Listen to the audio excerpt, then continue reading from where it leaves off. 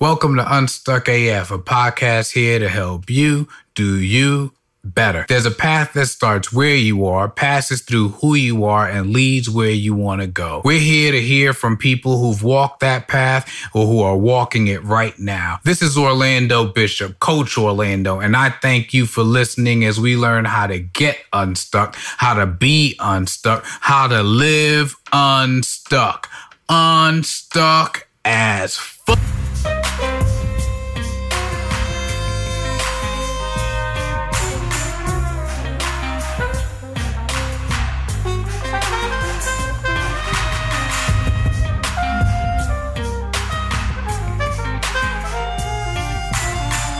All right, so we have a very special friend to be having on Unstuck AF, because when I was figuring out what Unstuck AF might even possibly be, and what it would look like, what the art would be like, Linda McLaughlin was there and coaching me and asking me some really insightful questions. It's my turn to ask the questions this time, but she knows that she got a special place in my heart. Now she's the Linda.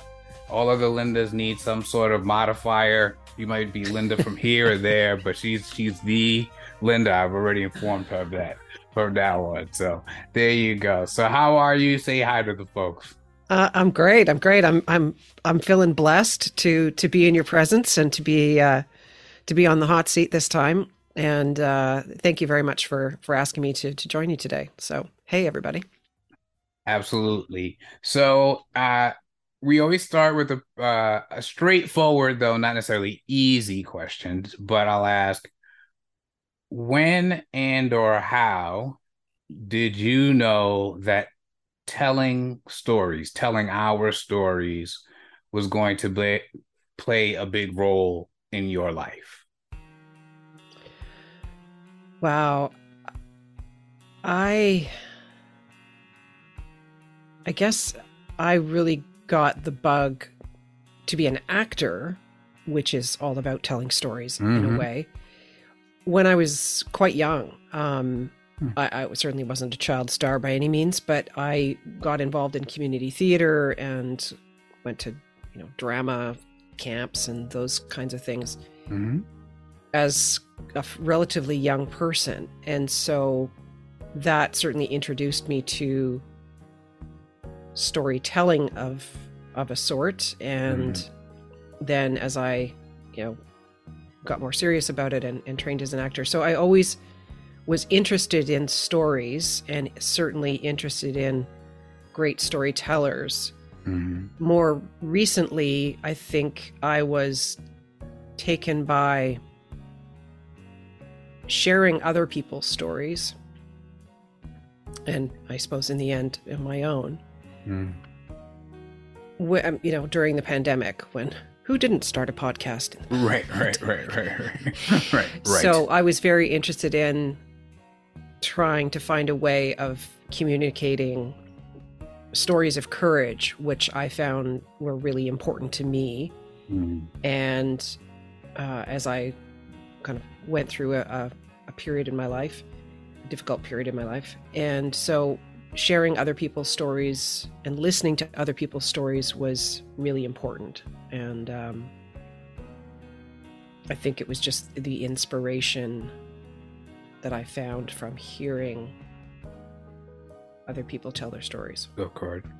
Yeah. And so there's a lot there. And obviously from the time you were young, were there any actors or any particular stories that grabbed you? Like, can you point to a place where that might be where I caught the bug, or in terms of the acting piece? I'm a classically trained actor, so I got to say Shakespeare was and is one of the great storytellers, even though it's impenetrable as a teenager. We do such a disservice to Shakespeare by forcing teenagers to try and read. It's like, what is this? Yeah. And so I had a wonderful teacher when I was at theater school, Neil Freeman, who brought Shakespeare to life in a way that I had never experienced before, and was introduced to the kind of original texts. And so it was the folio, as it's called. Mm-hmm. So I was really taken with that, Mm-hmm. taking it kind of beyond that. As a young person, I certainly read a lot, and I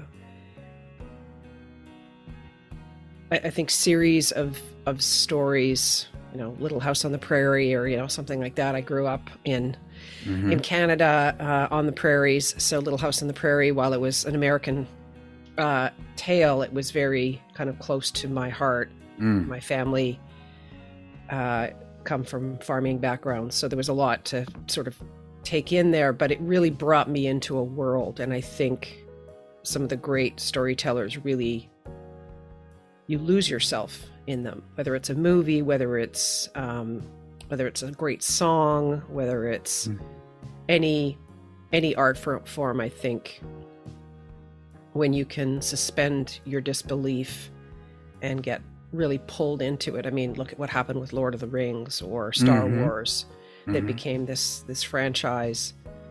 And it comes down to great storytelling, the hero's journey. So anyway, that was a lot. No. Well, I mean, hey, no, it wasn't. No, and that's exactly what I was curious about. I mean, honestly, was I asking you, but for your call to action moment, right? So I get that in terms of the storytelling of it. So obviously, again, we met in pod, part of Akimbo, the podcasting workshop, and as you were, I'm sure there's a lot in between, but what do you think drew you to that piece, and what about what you learned in terms of Shakespeare and storytelling and sort of truly embodying these things? What did that bring to the podcasting world for you, or what did you see in the podcasting opportunity? Well, there were two things going on, I guess. One was I need something to do. Another was I was already starting or re-embarking on a journey that I had started in my late teens to become a professional actor. And I was still dipping my toe in the idea of going after that again. Now, a few years later. So I wanted to work with a microphone and learn how to do the audio and edit and those wonderful skills that are applicable to being an actor. And people said they liked my voice, and so I thought, well, okay, maybe I can do voiceover work. And so I wasn't really sure what I wanted to do with a podcast or what exactly it would be about. And many students begin that way. And so I was one in a long line of students who start out with not really a clue what they wanted to do. But I was interested in interviewing people and trying to figure that out. And I was less interested in telling my story and doing a host on mic or me writing a script and just talking. I was really interested in talking to people, and I had gone through coach training, and so I sort of thought, well, maybe there's something there that I will try and find clients or But I was really much more in the end interested in sharing those stories of everyday courage. And my podcast is called The Arena: Living a Courageous Life. And I invite people who are not necessarily very famous or famous at all. I mean, they're just quite under the radar, if you will. And to bring those stories forward and really finding a variety of stories, a really diverse group of folks that I've tried to handpick and bring forward. And yeah, so I'm not sure if that answers the question. No, you're fine. So when you started doing the interview, that's all right. No, it was great. So you started doing interviews, uh did courage present itself, sort of emerge, and then you ran with it? Or in your figuring out what this was going to be and so on, did you find that and then identify people in your sphere who had those kinds of stories to share? Again, going back to I didn't really know where I was going with the podcast. Mm-hmm. And then as I began to share nuggets around my own story of having blown up my life and made some radical changes, and people in my network or people who would meet me would say, well, that's an amazing story. You're so courageous. I can't believe you did that. And I sort of thought, okay, well, maybe there's something there that seems to be of interest. And certainly I was inspired by other people's courage. And so I thought, well, okay, let's try and figure out something around that. And that's kind of where that came from. People overcoming circumstances in their life or choosing to make some kind of major change in their life in some way. So yeah. Now, it's the obvious question from there as an interviewer for you to say, it blew up my life, made these radical changes. I met you past Explosion, right? I met you on the other side of all that. So this is the only version of Linda I know. Can you share some of the story of the before and or the Explosion piece? Sure.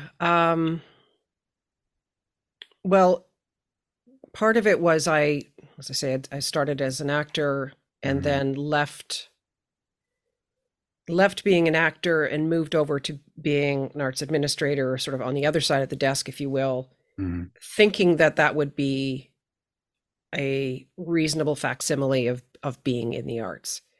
And did that for 15 years, did a whole bunch of different things, really amazing things.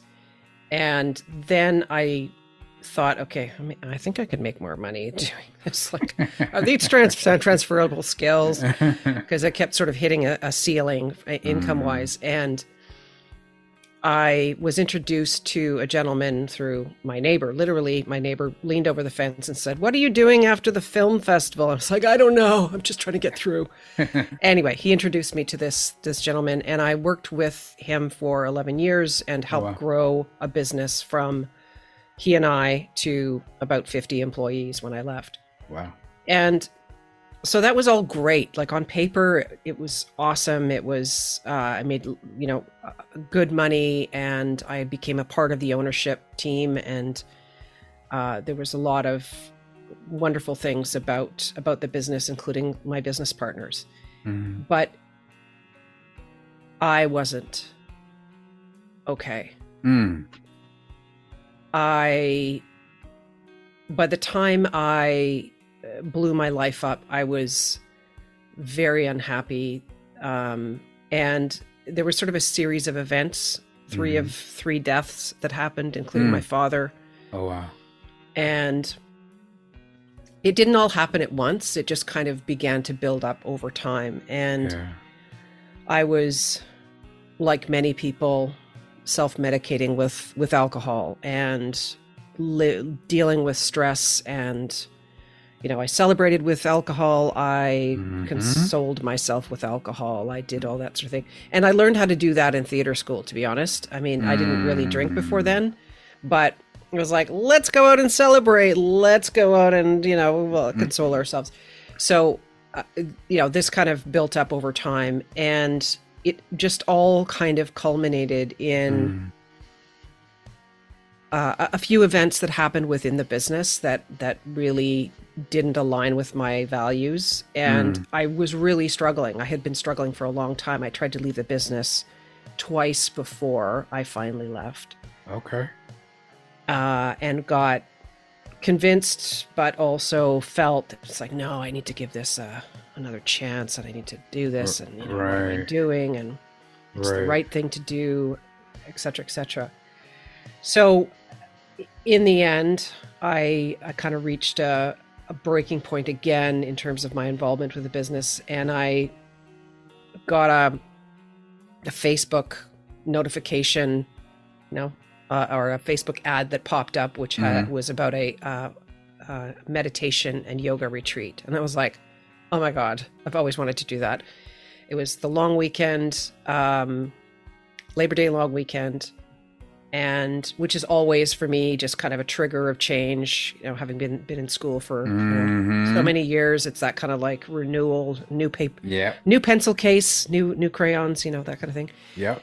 And so I went on this retreat, and with a question in my heart, which was, what am I going to do? And I sat down on my meditation cushion, and with that question, and basically within the first day, it was like, I have to go. You have to go. That's it. Yeah. And I knew that there were a lot more of those kinds of things, including my relationship, that needed to and were going to change.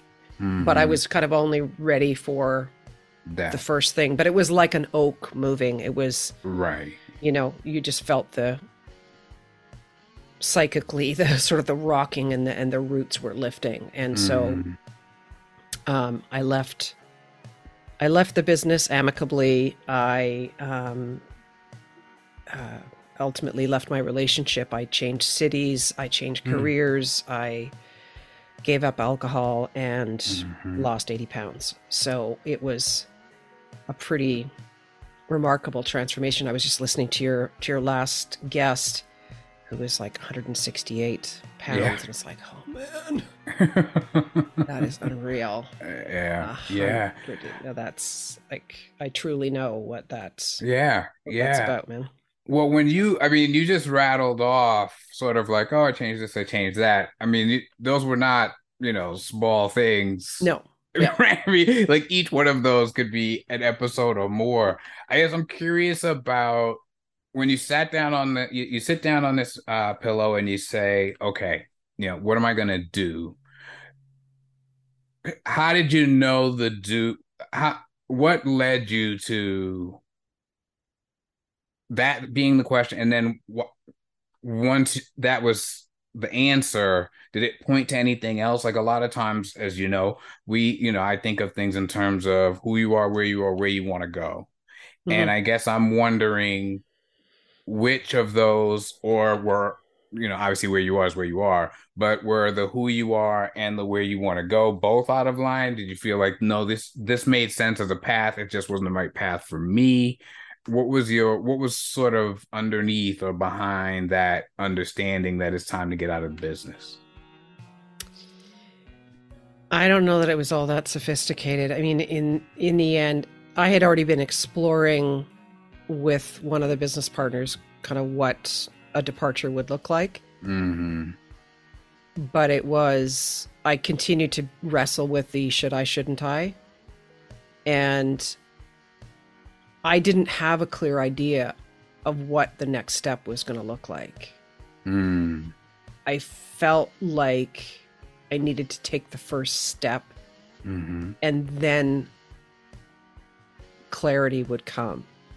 And I've described it as,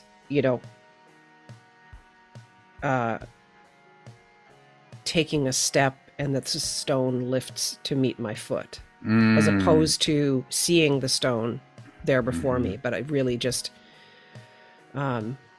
believing that what needs to happen next will happen next. And ultimately, there was a certain amount of how long of a transition would there be from the business to me departing, and what would all of that look like. So there were still many pieces to put together, but thinking that you're going to have a full plan is really like waiting to get it to do something until you've got all the pieces together. Yes. ain't gonna happen. I'm gonna tell Yeah. you that right now. Yeah. Um, and I don't have children. I wasn't married. Like there was a lot of circumstances in my life that Hmm. other people don't have. They have a house, they Sure. have a this or that. So some of those things were easier to Yeah. extract or pull apart or And, and it's interesting, even when the whole plan is laid out, I think it's really important to understand that it's a proposed route to where you're going, right? 100%. And Yeah. you'll run into detours, you'll run. So, whether you sort of put those steps there to have some understanding, or yeah, I think that flexibility is so important. Now, you've mentioned your your time in theater school, and that sounded very familiar. Of we drink to celebrate, we drink to console, we drink to definitely sounds familiar. And I think we talked at some point that I was a bartender, and I Mm. remember that the guy who was the bar owner. I think there's a little bit of me being a bit of a mascot, like all these grizzled guys and this Yale student. Hey guys, so I think they like that. And I remember him saying to me, "This business is never dull because exactly what you said. People come in when they're happy and people come in when they're sad. So they're old, but what they always do is come in. And that has stuck with me over the years and sort of the truth of that. I guess with that said and understanding that that's a time in life when we might be doing such things, it sounds like it sounds like the celebration and or the consolation got out of hand. Was that something that played into your decision to move on from the other thing, or did it not get out of hand and you just decided I'm making a new move and that's part of it? How did that play You out? mean specifically in terms of alcohol or Yeah, yeah. yeah, specifically that piece. Um yeah, I would say that alcohol uh, had control of me as opposed to me having control of alcohol. The Hmm. part of that that's the big lie is that it's designed that way. Hmm. It's designed to, I mean, it is a carcinogen, right? It's a Mm. legalized carcinogen. So it is meant to, over time, take over. And Mm. so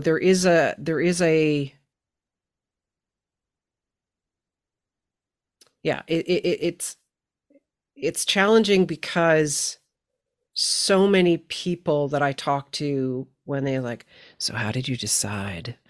And they sort of sidle up to you and Hmm. ask you that question. Um, it's like, when did you know? Like, how much is too much? Hmm. And if you're asking yourself those questions, you're probably already there. Mm. Um, if you're doing dry January and sober October and whatever else they are, Right. um, on an annual basis, or always sort of feeling like, my thing was like I did dry January and then like burned down February. It's like gonna make up for lost time sort of Right, thing. right, right. And We're free. yeah, and so yeah, there's a belief that you have to be down and out, lost everything, Right. running your car into a tree Hmm. before it's really a problem.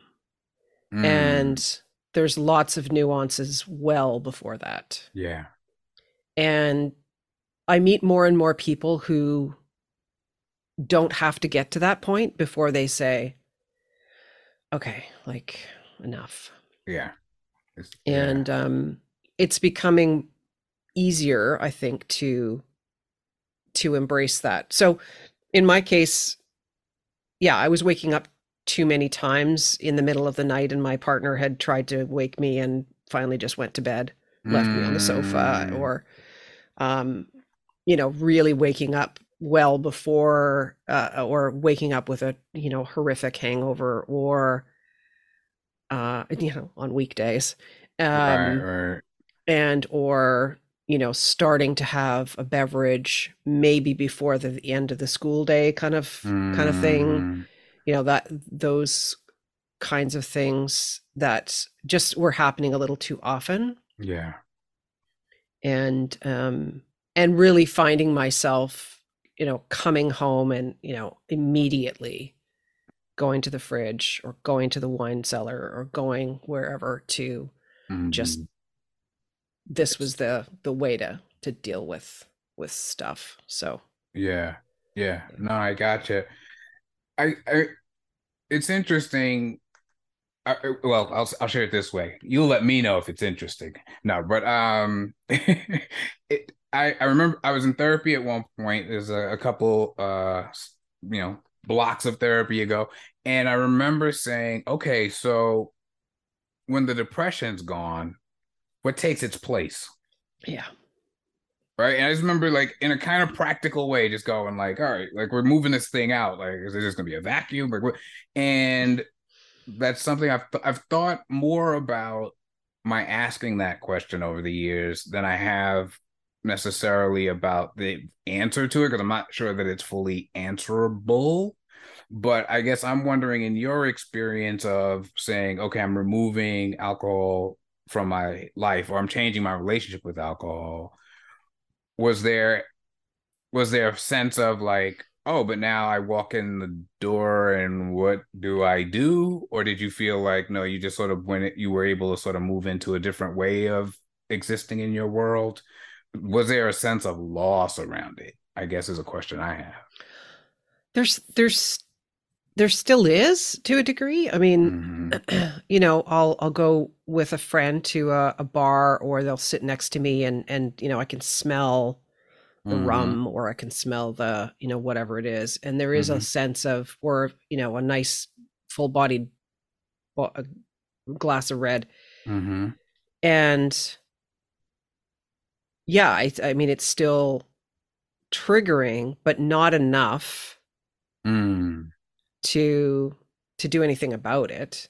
Mm-hmm. So I've and not everybody, believes in, oh well, if you're no longer drinking, then near beers are an option. For me Mm-hmm. they are. Mm-hmm. There's enough of a, and they taste much better than they used to. Um they actually taste like something, as opposed to, oh god, what is that? What is that? Yeah. Yeah.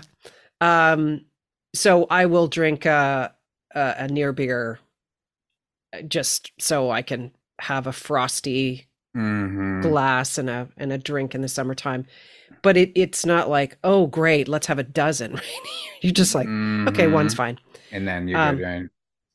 yeah, and more and more bartenders or bars will have, if you ask for a cocktail, you'll get some sort of fancy cocktail. So that is kind of just the fitting in piece. But Mm-hmm. walking through the door and saying, I don't run to the fridge and say, okay, I'm going to have a near beer. Uh, a friend of mine who is a recovering alcoholic said to me, what happens is that dependency gets replaced with something else. And so, as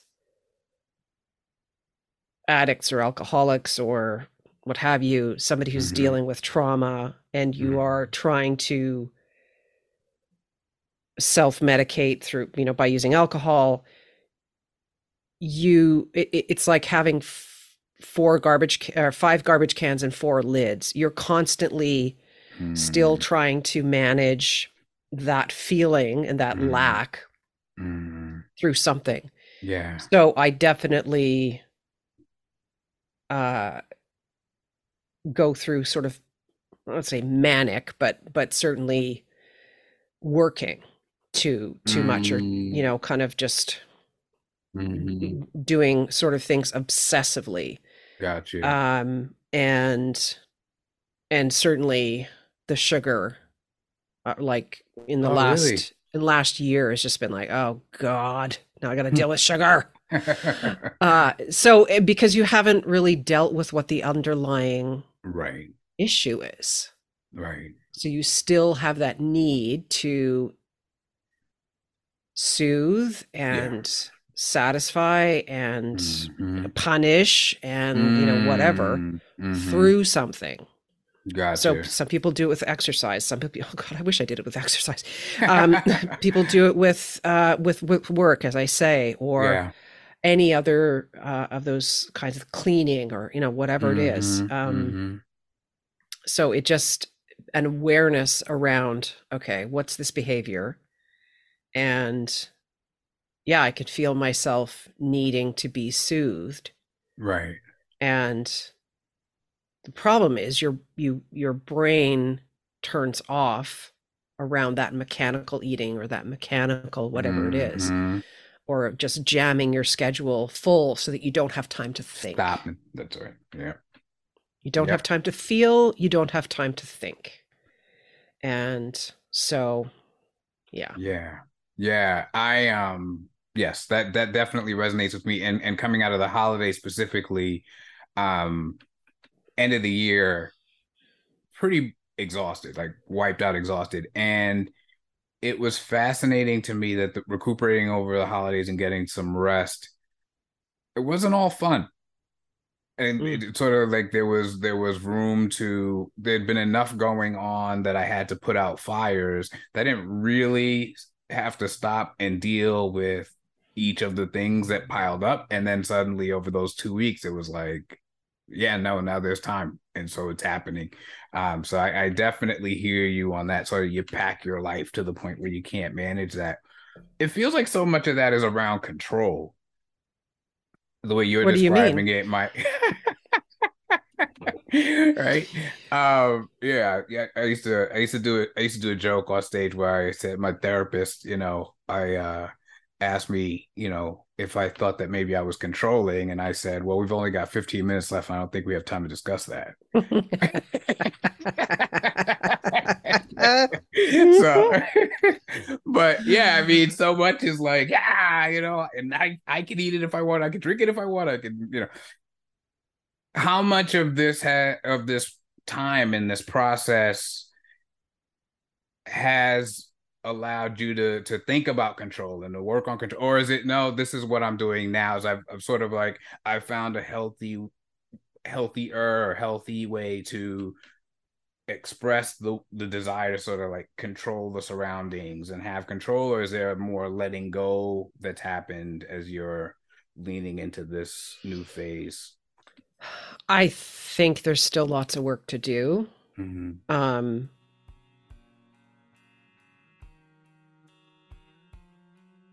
because I think I'm just in a process of replacing one thing with another. I don't think, um,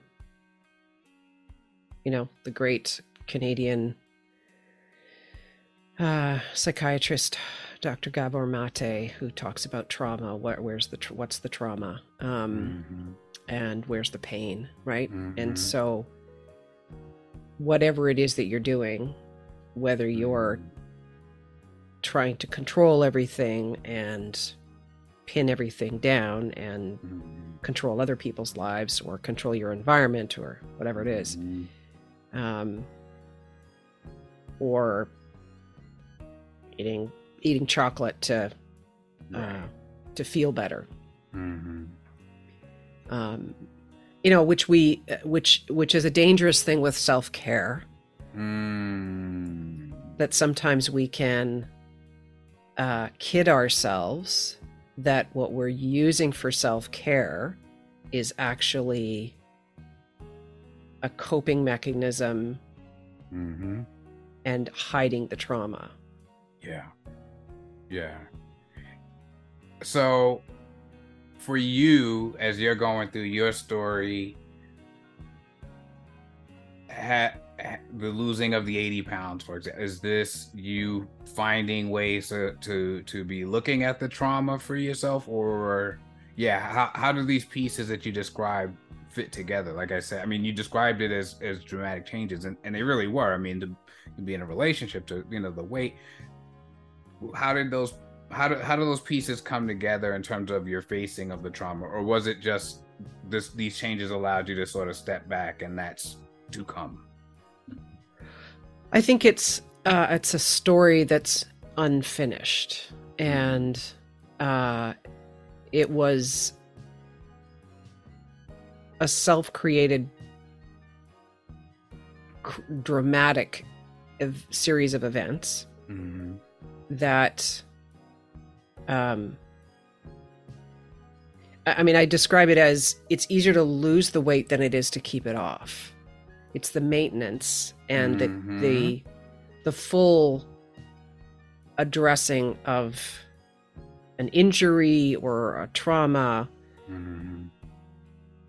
that you can work really hard to get back on the field. But if you're still kind of not, if you think that you've arrived, Right. if you think it's an event and then everything is done, then you're in for some surprises along the way. Yeah. Because you've got to quit alcohol every day. You've got to be vigilant around weight loss, and I'm having some relapse in that area because of the sugar and because of the you've got to be conscious and make decisions every day to continue to be on the track that you're on. Or you'll get drawn back into the business, you'll get drawn back into the relationship, you'll get drawn back into the friendships and social network that kept you in the world of alcohol. Right. You'll get drawn back into all of those things. You'll go backward. So the forward motion story is like it was on that first day sitting on the meditation cushion, where every day you've got to make a decision that takes you toward your future. When you mention that future, it's interesting that's where that pointed, because I was going to ask that next. You talk about being on that track. I guess I'm curious where that track leads. You talked about moving back into acting. Yeah, for you at this point, with the changes you've made and moving forward, where does this track lead, do you think? For me, the most important thing is that I'm living creatively every day.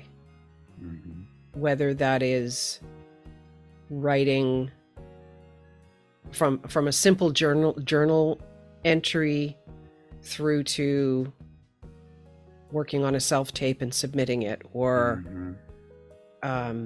recording some voiceover, or taking a class that helps me to keep my skills sharp.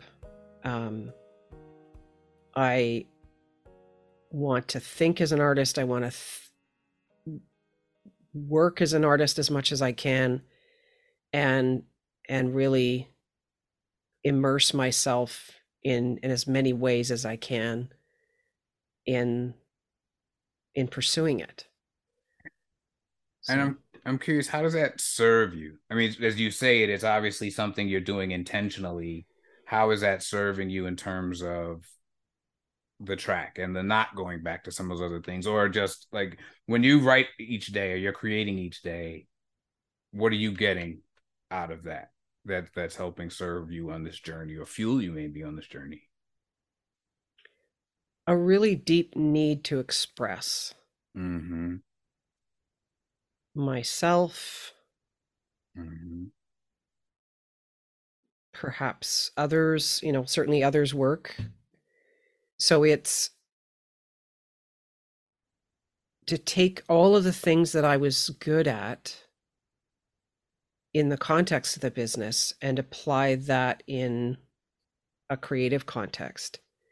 So I was always the person who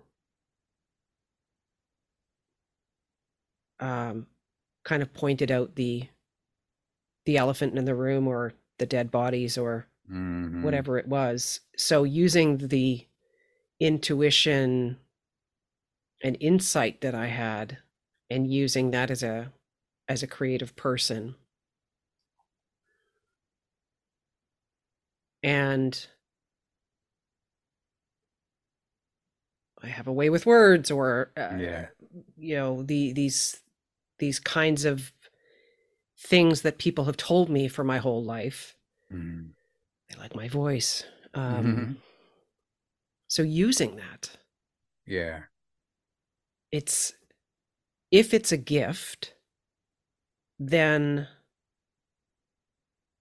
and I'm on the other side of the great bell curve of life, Mm-hmm. uh, so I have more years behind me than I have ahead of me. Yeah. And so why the hell not? Yeah.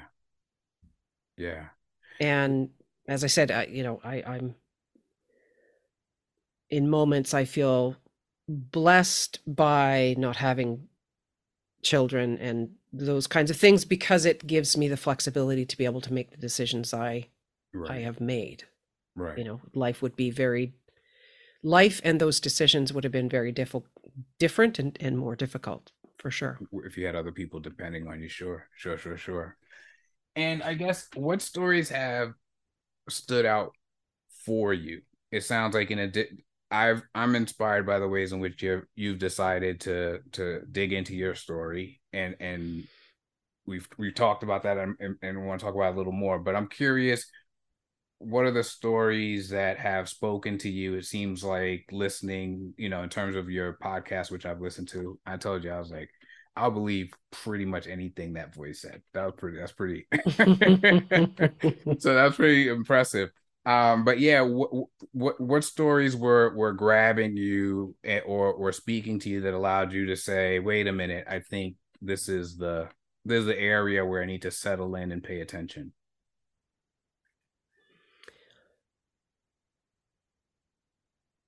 uh there's such a variety, but I think certainly stories of people who have overcome Mm-hmm. things that are out of their control and how they go about it. Mm-hmm. I was just listening to Viola Davis's Mm-hmm. memoir, Mm-hmm. and it was definitely one where I was like, okay, I have to listen to this. She's got Mm-hmm. such a fantastic voice, Yeah.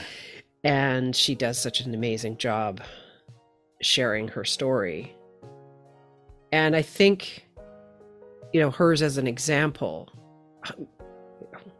count the ways Right. that she has overcome, that she has risen up and taken herself by the hand and come into herself, embraced all of those facets of her experience, of her many experiences, Mm-hmm. and just bloomed into this most incredible woman, incredible role model, and such an inspiring actor, and an inspiring person. Right. And so I just, listening to those stories, I wonder how I would possibly live through what she had and be able to keep going. Yeah. And she talks about a few moments where you literally, it's almost a crack in the wall that you're the only one who can see it. And is it kind of a moment with that liminal space between life and death where you feel you've been pushed so far, Mm-hmm. and you are at your limit, and then suddenly there's that little crack and you make that decision. David Goggins kind of talks Mm. in terms of, the moment when he stood in front of the mirror Right. and sort of called himself forth. Hmm. I haven't seen him talk about that, so I have to go hunt that down. Yeah. Yeah, well, I mean, it's in his book, Okay. and he was working as an exterminator, and was tremendously overweight, and Mm-hmm. he basically went and stood in front of the mirror and just basically said, like, this is it, this is the end. We are not doing this one more damn day. Mm-hmm. Said it with a little more colorful language. I bet. But knowing a little bit about him, I would bet. yeah. But again, another person whose book I read and listened to, and really had a huge impact on me. And it was after I had made lots of the major changes. But it is that kind of, what is that moment? What is that moment on the meditation cushion in my case, when you suddenly say, that's it. And I did feel very strongly that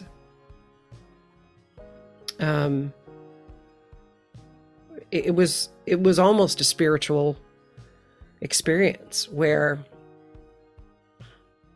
you just feel so alone, and your heart, your whole being is crying out for a sign, an answer to this question. If you put it powerfully enough, I'm not don't consider myself religious, certainly spiritual, Right. but is it God? Is it Right. the higher power? Whatever it is. Yeah. I talk in Unstuck as Fuck My Stage show. I talk about just a moment I had with, it's no spoilers, but I do talk about a moment I had where the question that came to me, and I've shared this publicly before, was, do you have the courage to let go of who you thought you were going to be so that you can become who you're becoming? And I feel like, though it's not said nearly as concisely, as succinctly as your question on the cushion, it feels like there was a lot of that there, right? I mean, you were this person in this business, in this relationship with a certain physique, right? All those things, and you said, I'm needing to let that go. Oftentimes people will ask, what advice, if you could go back and talk to that person sitting on that pillow, what advice would you give them? I have a slightly different question, which is, if you could get to watch the journey you've taken from that pillow to this moment, what's the most exciting piece of the story for you? What would you be like, wait till this part? Hmm.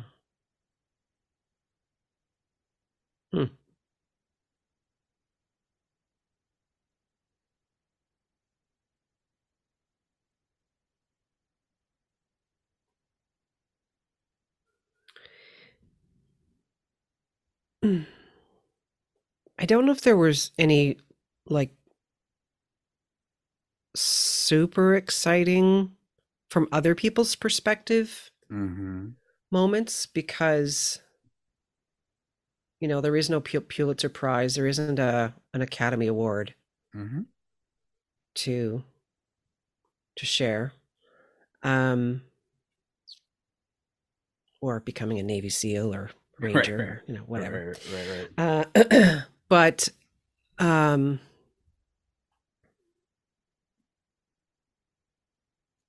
I guess one of the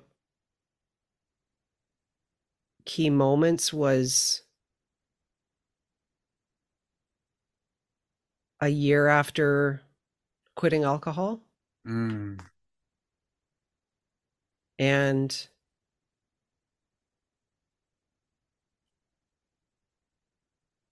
yeah, I think that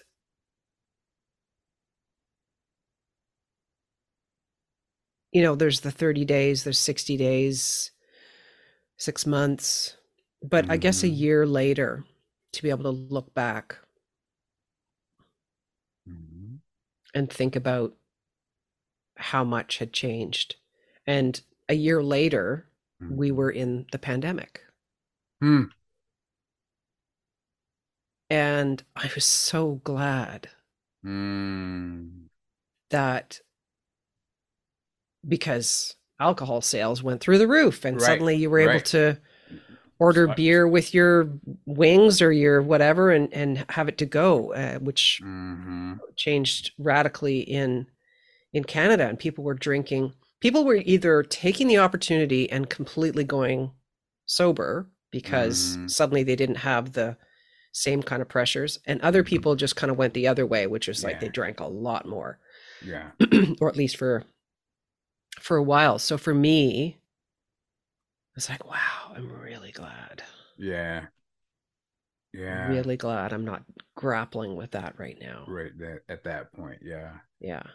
I would think that would have been an even more challenging, as you're pointing out, space in which it was just such a high stress. And I think of it as the lockdown. I think those have kind of become like interchangeable terms.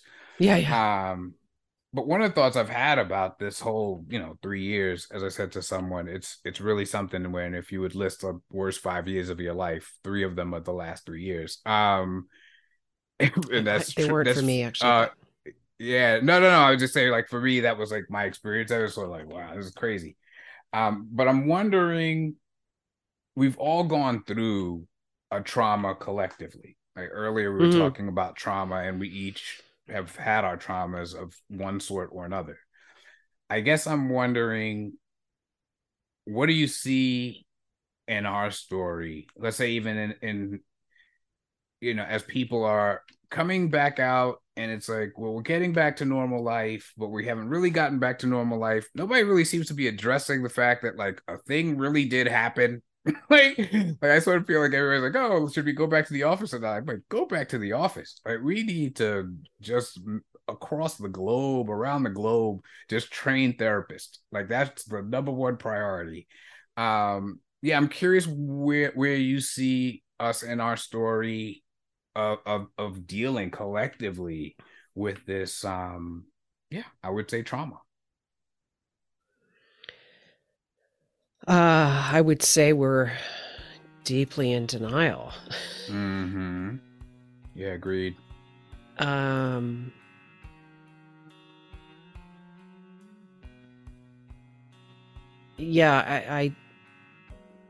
am seeing a desire to go back to a sort of normal, but there's no going back. It's like any sort of hearkening back to the good old days, the bad old days of insert whatever. Right. And trying to reclaim some semblance of, not to hearken back to MAGA or anything, but it's, what generation are you wanting to make great again? Was it the 1950s when you had no rights, or when this went on or that went on? Like, you kind of go, what memory do you have of history or what society was actually like? About right. So yeah, I don't think that. I think our state of mind is pretty fragile, and yet, like I say, sort of clawing at wanting things to be different. And, Mother Nature is pissed. So she sent us a message and got us to all sit down in our corners for 2 years. Right. With the pandemic. Here's an illness that you could all get and all die from. So here's lesson number 1. And if you weren't listening through all of that, I'm now going to bring fire and brimstone down on your heads, because in the form of storms and unprecedented. You know, we haven't put Yeah. away the word unprecedented yet, right? Right. Because it's the snowstorms, it's the rainstorms, it's the hurricanes, it's the, you know, whatever.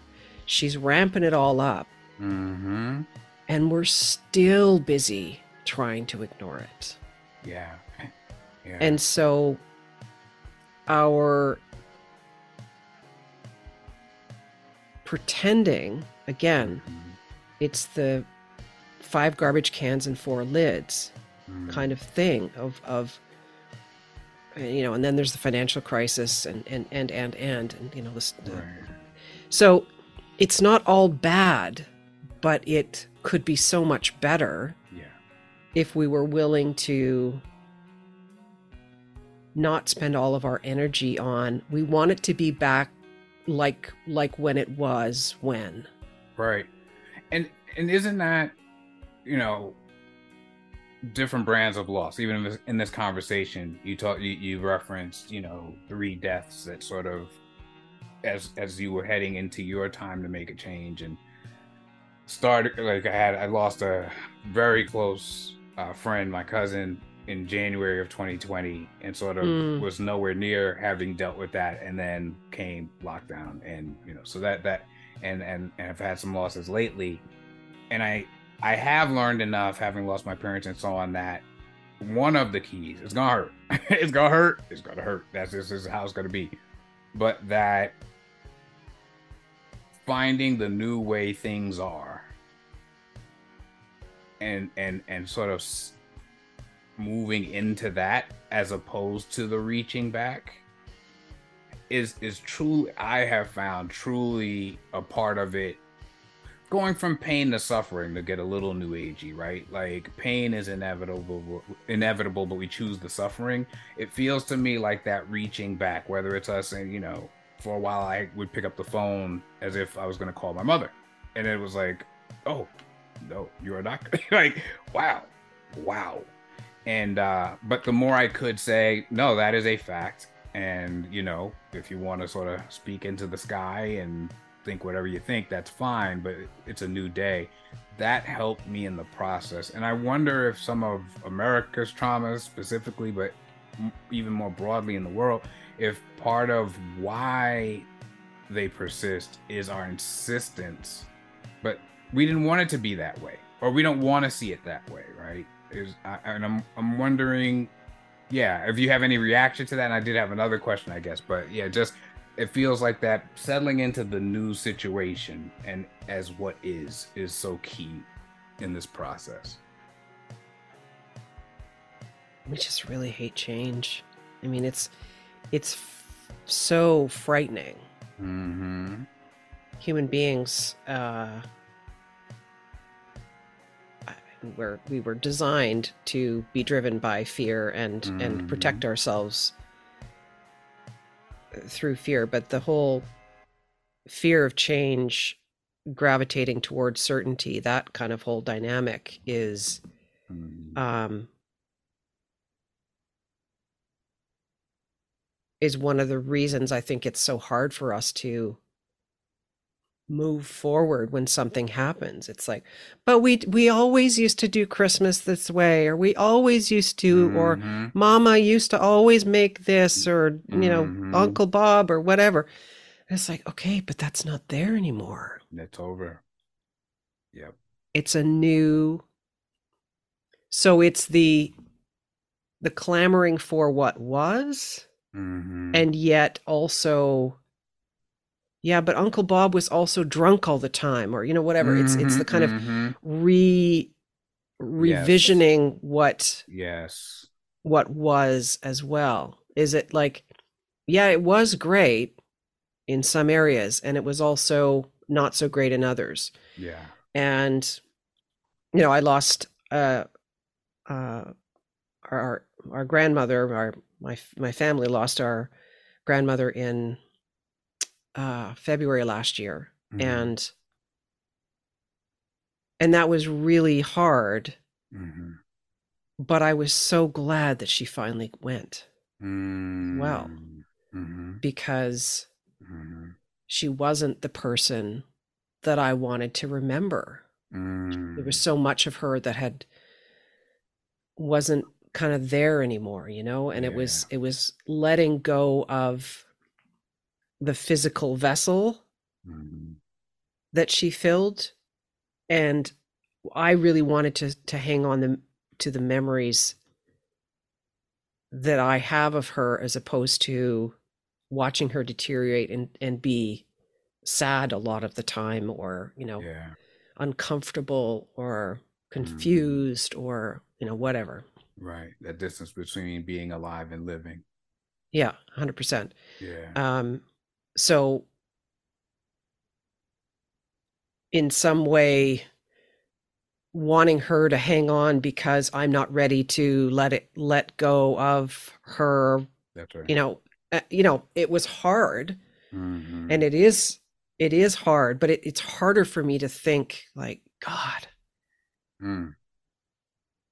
had she gone 3 years before, I would have been not happy, but Mm-hmm.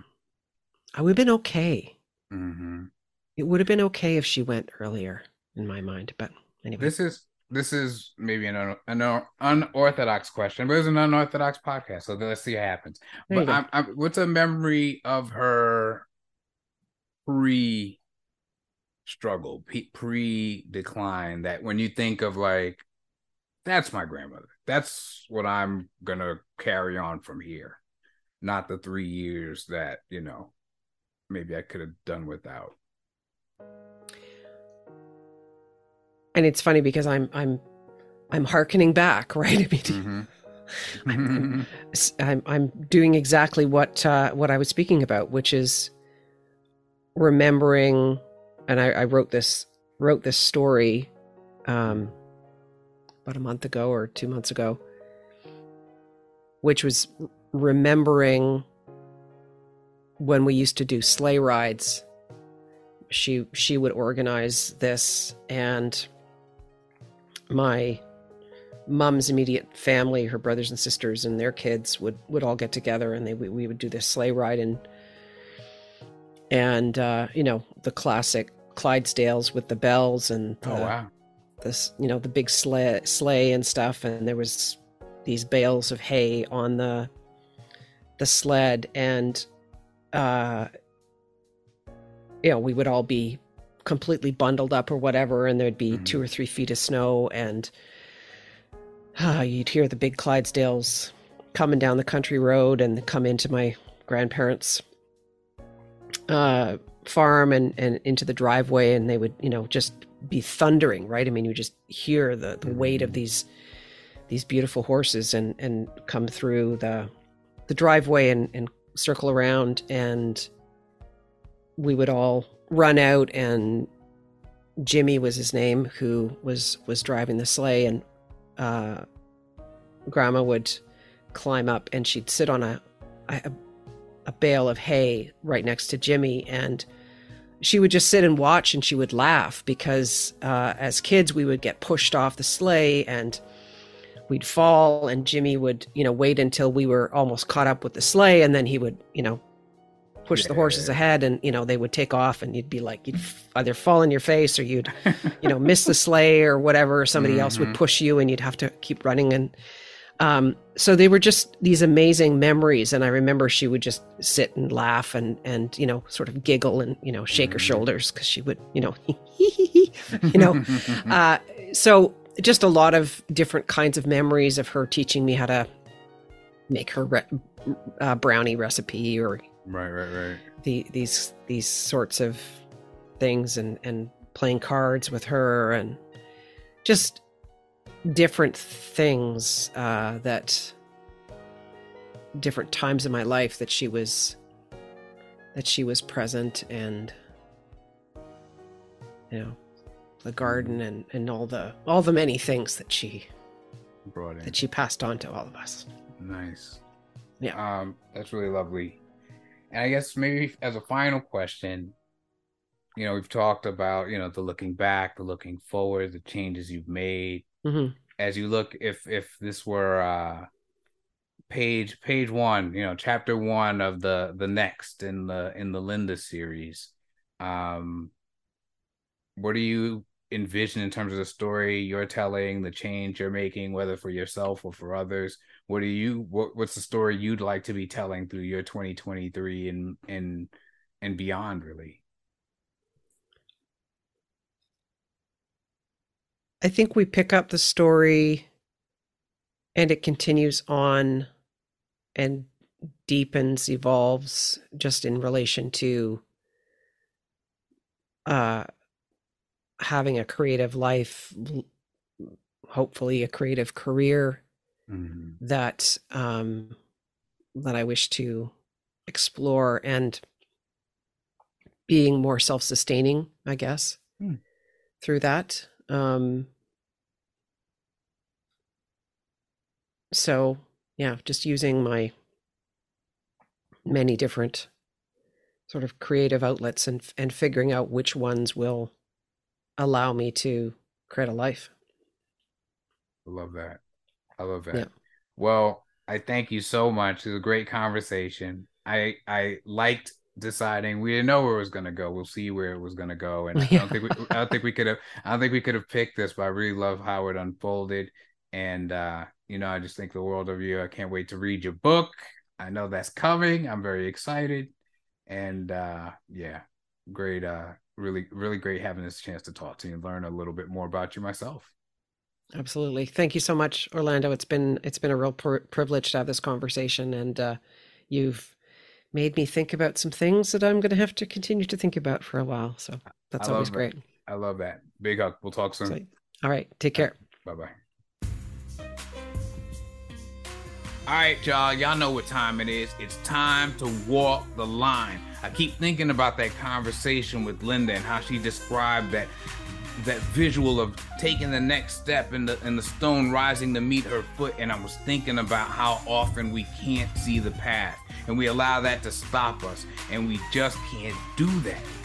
So I don't know where you need to take a step today, this week, this month, this year, but that's our walk the line. I'm gonna take mine. I got this podcast episode out. It took a little bit of lifting, but I wanted to get back on track and on schedule with y'all. What step will you take to make that difference, to move forward, even if you can't see the destination as clearly as you might like? All right, I'm inviting you to come through realign.alignp.com.